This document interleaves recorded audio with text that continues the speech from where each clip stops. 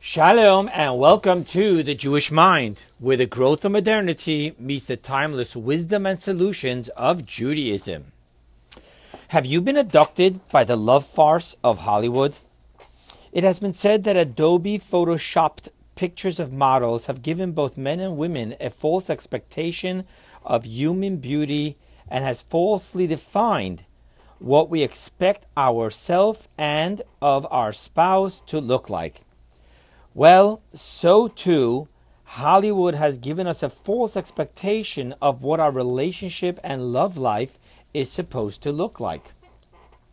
What is the true spiritual power of love that we can expect from our relationships? Are there different levels of love that we can expect, dependent on different levels of our investment of energy, time, mind, and heart? If so, what are these different levels of love, and what investment does each demand of us? This lecture is going to take us to a story of the great composer of the Holy Zohar, and from it we will have a true insight to the power of love and how to experience its magic in our lives. Our sages tell us of a story where the world was in need of rain, and they came before Rabbi Shimon Bar Yochai, known as the Rashbi, and through his expounding upon the verse, a song of ascents of David, behold how good and how pleasant it is for brothers also to dwell together, rain descended. Let me just begin by sharing that this Sunday, the 18th day of Iyar, known as Lag BaOmer, is the anniversary of the day of passing of the Rashbi. It is called Lag BaOmer because in the 49 days in between the first day of Passover and the holiday of Shavuot, we are commanded to count the days of the Omer. The Hebrew letters for Lag is the numerical value of 33. For this day is the 33rd day of the counting of the Omer.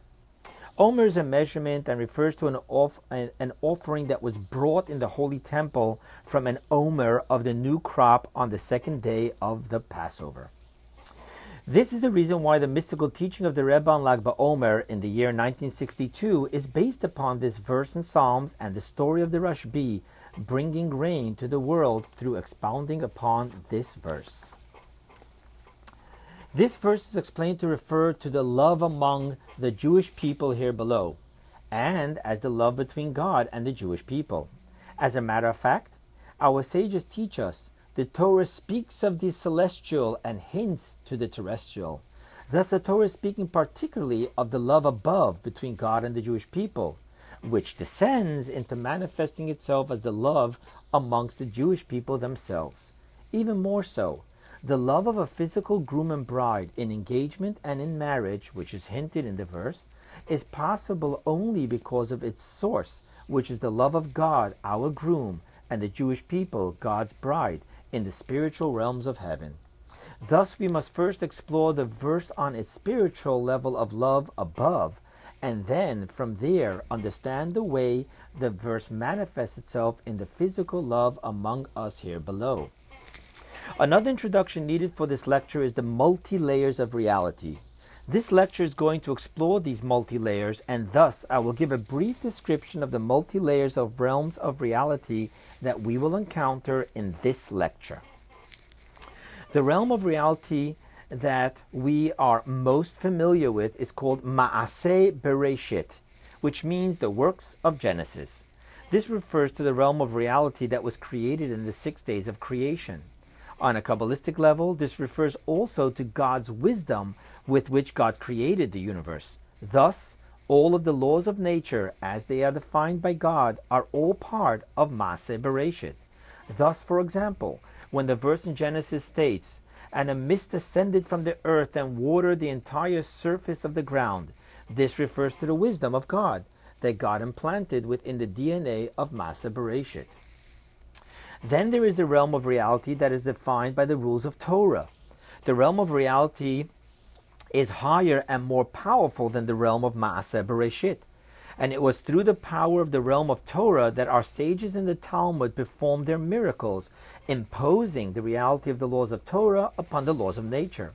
For example, the Talmud tells of how the sage Rabbi Pinchas ben Yair was on his way to save someone who was taken prisoner, when he came to a river that was blocking his way. Rabbi Pinchas commanded the waters to split before him. And when the water refused, Rabbi Pinchas defined for the ministering angel of the water the ruling of the Torah, with which, if the water refuses to listen, Rabbi Pinchas can stop water from flowing into this river. The river then split for him. There is the realm of reality as it exists within the infinite light, blessed be He, to which all definitions and laws of reality are all arbitrary, willed so, and could be as easily unwilled. We are taught that man is the microscopic world, and that all that God created in His universe, God also created within man. On a mystical level, this teaching tells us that we have the power to connect with all the dimensions of the universe. Even deeper yet, we have the power to connect with all the realms of reality through finding them and the service thereof within us. What this means is that through different forms of service to God, we connect the different realms of reality. As for example, the story of the Talmud that we spoke of. Through Rabbi Pinchas ben Yair's service of Torah study with humility, that the words of God in the Torah spoke to the river through Rabbi Pinchas.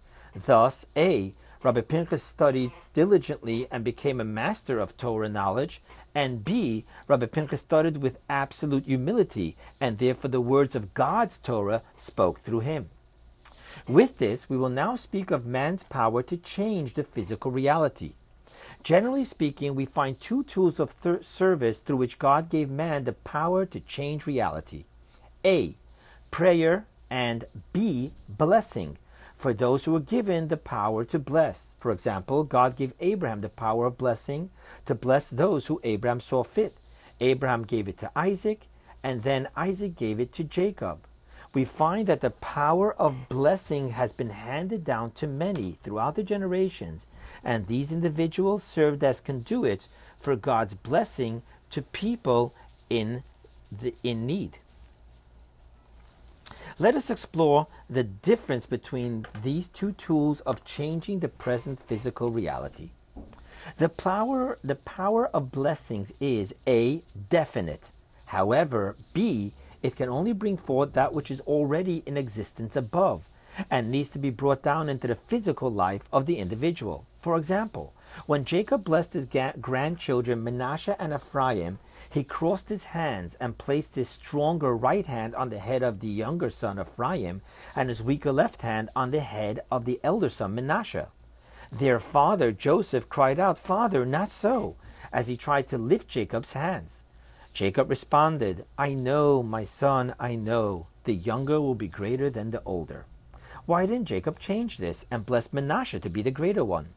Jacob was at the time in the power of blessing, and blessings can only draw down that which is already above. Thus Jacob acted upon the way he saw what was destined from above. Was Jacob to have been in the power of prayer, Jacob could have changed the reality, even from the way it was prescribed above in heaven. The power of prayer is A, indefinite. B, the person praying isn't certain that his prayers will be answered. However, B, the power of prayer can affect things that don't even exist above.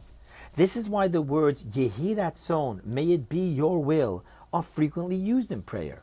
The power of prayer is that even if the will of God is that one should be sick, God forbid, and therefore the person is sick, through prayer we create a Yehi Ratzon, through which we change God's will. And now there is God's will for the person to be healthy, and we experience the person physically recovering from being sick to being healthy. The reason why prayer has this ability is because of a verse in Job.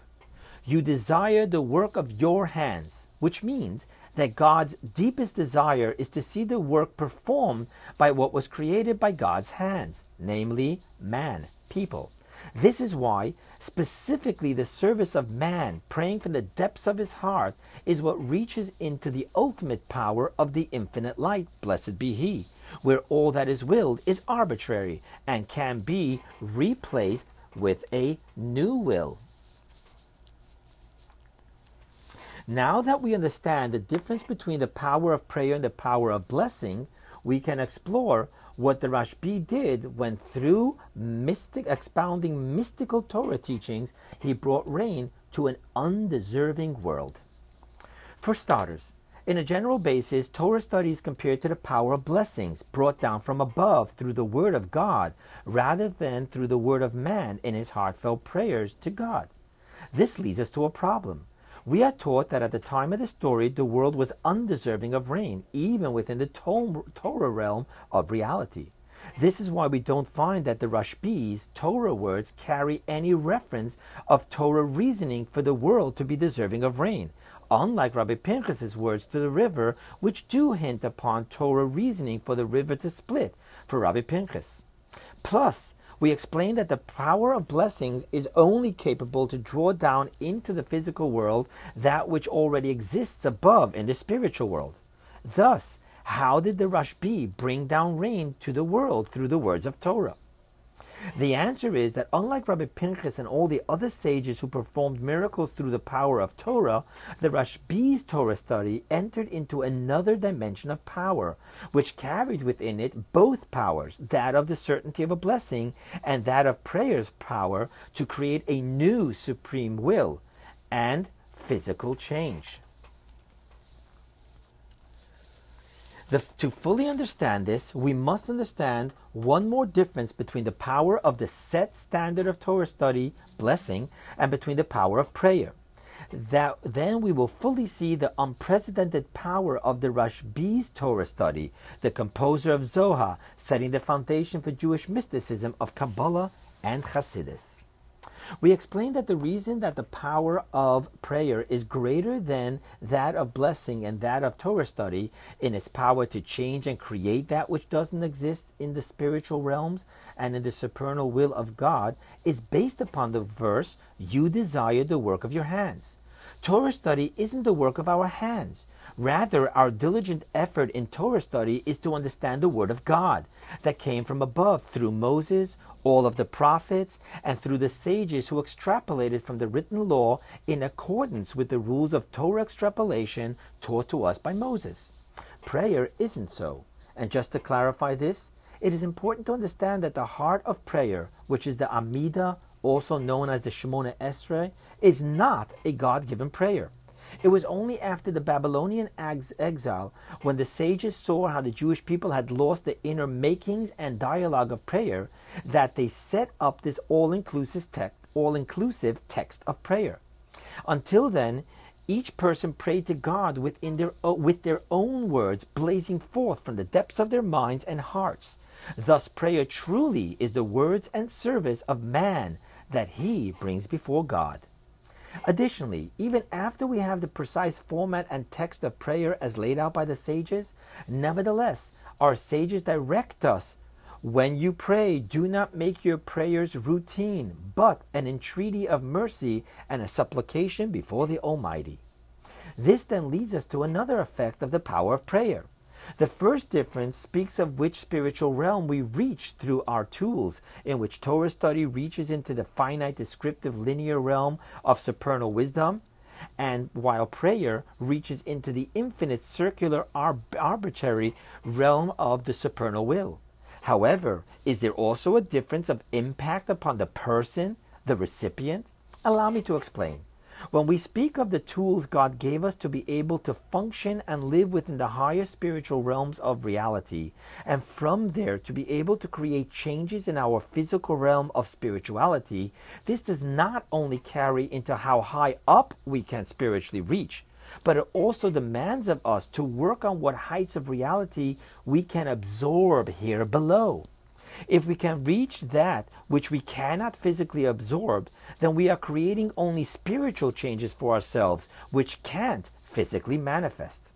Thus, the power of prayer must affect that we be able to absorb that which is created by the infinite arbitrary powers of the supernal will, if we are to remain the person who only functions upon the cause and effect process of the wisdom of Masa Bereshis, or even of the supernal the wisdom of Torah, then we are not able to absorb that of the arbitrary infinite supernal will.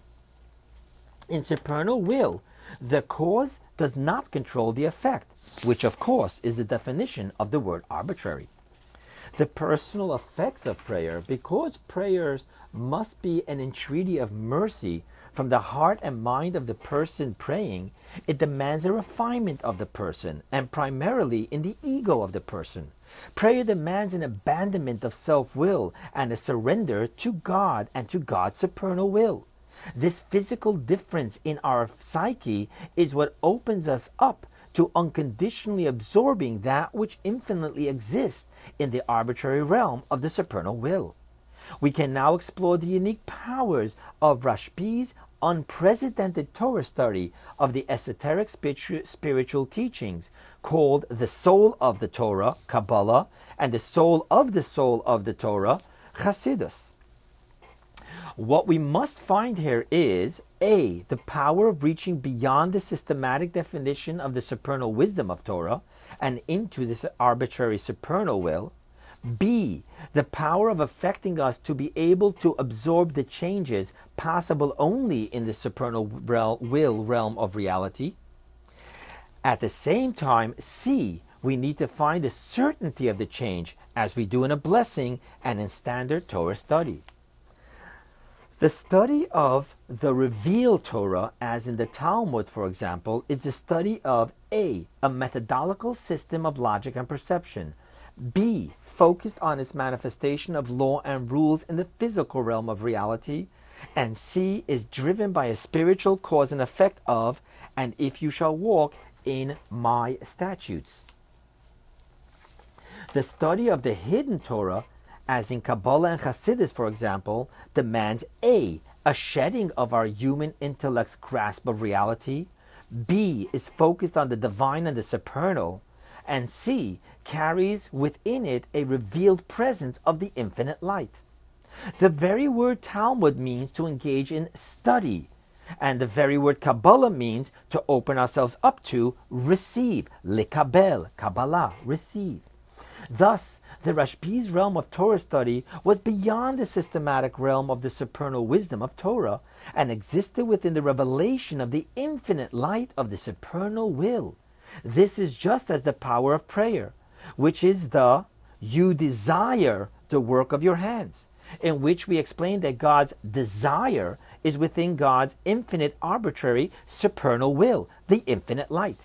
The power of the Rashbi's hidden Torah study reached to the heights that prayer reaches, and thus solicited the same power of creating a change within the supernal will, not restricted by the laws of cause and effect. And therefore it reigned, even when the world did not deserve the rain. So too, I just want to mention that being that it is Torah and not prayer, therefore it carries even the certainty of the response of a blessing and of Torah study. Now, how about the power of changing the recipient, opening him up to being able to absorb the infinite light of the supernal will? Does the Rashbi's Torah study carry this as well? Let us see. To understand the effect, change, and refinement that the Rashbi invoked within the recipient, we will now return to the verse upon which the Rashbi chose to deliver his teaching of the hidden Torah. Behold, how good and how pleasant it is for brothers also to dwell together. Upon which we quoted the teaching of our sages that this verse refers to the love between God and the Jewish people, from which descends the love of the Jewish people among ourselves. Why is it that the verse is being repetitive in speaking of the dwelling of brothers, meaning love and togetherness, and then goes on to say, also dwell together? What does it mean by also, if that is the whole point of pointing out the pleasantry of brothers dwelling? This is why our sages extrapolate that we are speaking of two levels of love between God and the Jewish people, and in effect, of the love among Jewish people themselves. The dwelling of brothers refer to the connection between a groom and bride engaged, while the words also dwell together refer to the unity of marriage. There is a big difference between connection and unity. Connection denotes two separate people connected, in which there are many different layers and levels of connection. There is a connection of business partners, family, etc. in which the connection can be limited to certain common interests. Unity, in the sense of total union, denotes that the two have become wholly one. The reason why there is any sort of blockage between that which is spiritual above and its manifesting itself in the physical realm below is because of the separation that exists between the above and the below, between the physical and the spiritual. Where does this separation come from if everything is God and God is everything? The answer is that on the realm of the wisdom of Ma'aseh Bereshit, and even on the realm of the supernal wisdom of Torah, there are definitions, which in turn demand boundaries. Wisdom is a tool that grasps things through their definitions, which then becomes separate categories of things. Wisdom allows for connections and common denominators among different categories, which, however, will be limited. It is only within the power of the arbitrary, infinite, supernal will, the infinite light, to have total unity among all the different realms of reality, unlimited by any of the realms' capacity or definition. This is what the Rashbi was evoking within the love between God and the Jewish people, that it not just be a connection, but a unity, not limited to the definition of, and if you will walk in my statutes, but an unconditional love, that it not just be an engagement among two separate people, but of a oneness of the unity of marriage. Once there is the unconditional love, oneness, unity, and marriage between God and the Jewish people, there are no more the boundaries between the infinite light of the supernal will and of the finite physical realm. And thus, we become open to absorbing that which can only unconditionally change and become within the arbitrary supernal will. A Jew reaches these heights through the study of the hidden Torah, in which there is the revelation of the infinite light. Now let us look at how a Jew reaches these heights. Now let us look not at how a Jew reaches these heights, but of how one physically absorbs and is affected by these heights.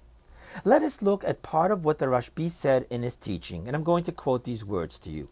Even those who originally were engaging in war and were wanting to kill each other, afterwards lived in love and brotherhood. That's a direct quote from the teaching of the Rashbi upon this verse. Taking this a level deeper, it is through our living in love among ourselves that we bring into the physical realm the unconditional love between God and the Jewish people. See how deep this goes. Our sages teach us that there are three which are tied, knotted one to another: God, Torah, and in Israel. God is tied with the Torah, which is tied with the Jewish people, and therefore it is through Torah that God is tied and connected with the Jewish people. However, this teaching speaks of three knots, and in the equation there are only two knots that tie together three beings. Thus our sages reveal to us that once Israel ties itself to God through the Torah, God then ties and knots himself directly to the Jewish people. That's the third knot, unconditionally, and therefore unlimited even by the supernal wisdom of Torah. This is what we reveal within our physical realm of reality when we open ourselves up to not only being connected to one another, but to being in total unconditional unity among ourselves. For this is the power of love, which opens us up to absorbing the physical experiencing, let's read that again. For this is the power of love, which opens us up to absorbing and physically experiencing the physical changes possible only within the magic of the infinite light of the supernal will. Here too, to be able to open ourselves up to unconditional love beyond the right and wrong and the cause and effects upon a relationship, we need to study not only the supernal wisdom of the revealed Torah, but to also study and see each other through the eyes of the supernal will of the hidden Torah. In closing, the practical message of this lecture is quite clear. However, I will take a moment to spell out what this lecture is demanding of us to do on a daily basis if we are to experience the magical physical impact of the power of unconditional love. Every person is entitled to opinions, and even those opinions that we represent as facts. More so, everybody is entitled to armor his or her opinions with clearly quoted facts of the Torah as to what is right, wrong, a blessing, or an abomination. However, what no one, absolutely no one but God alone can do is to carry over our opinions from speaking about issues to speaking about or to judging people. There is but one judge in heaven who speaks about and judges people. And even that one God says, quote, erase sins and not sinners. To love unconditionally does not mean to agree upon all issues. It does not even mean to be tolerant of all opinions upon issues. What it does mean, however, is that we absolutely love even the person who has an opinion that we cannot tolerate. Friends, modernity offers growth, and growth comes with challenges. Judaism offers timeless divine solutions. Here at the Jewish Mind is where modernity meets Judaism.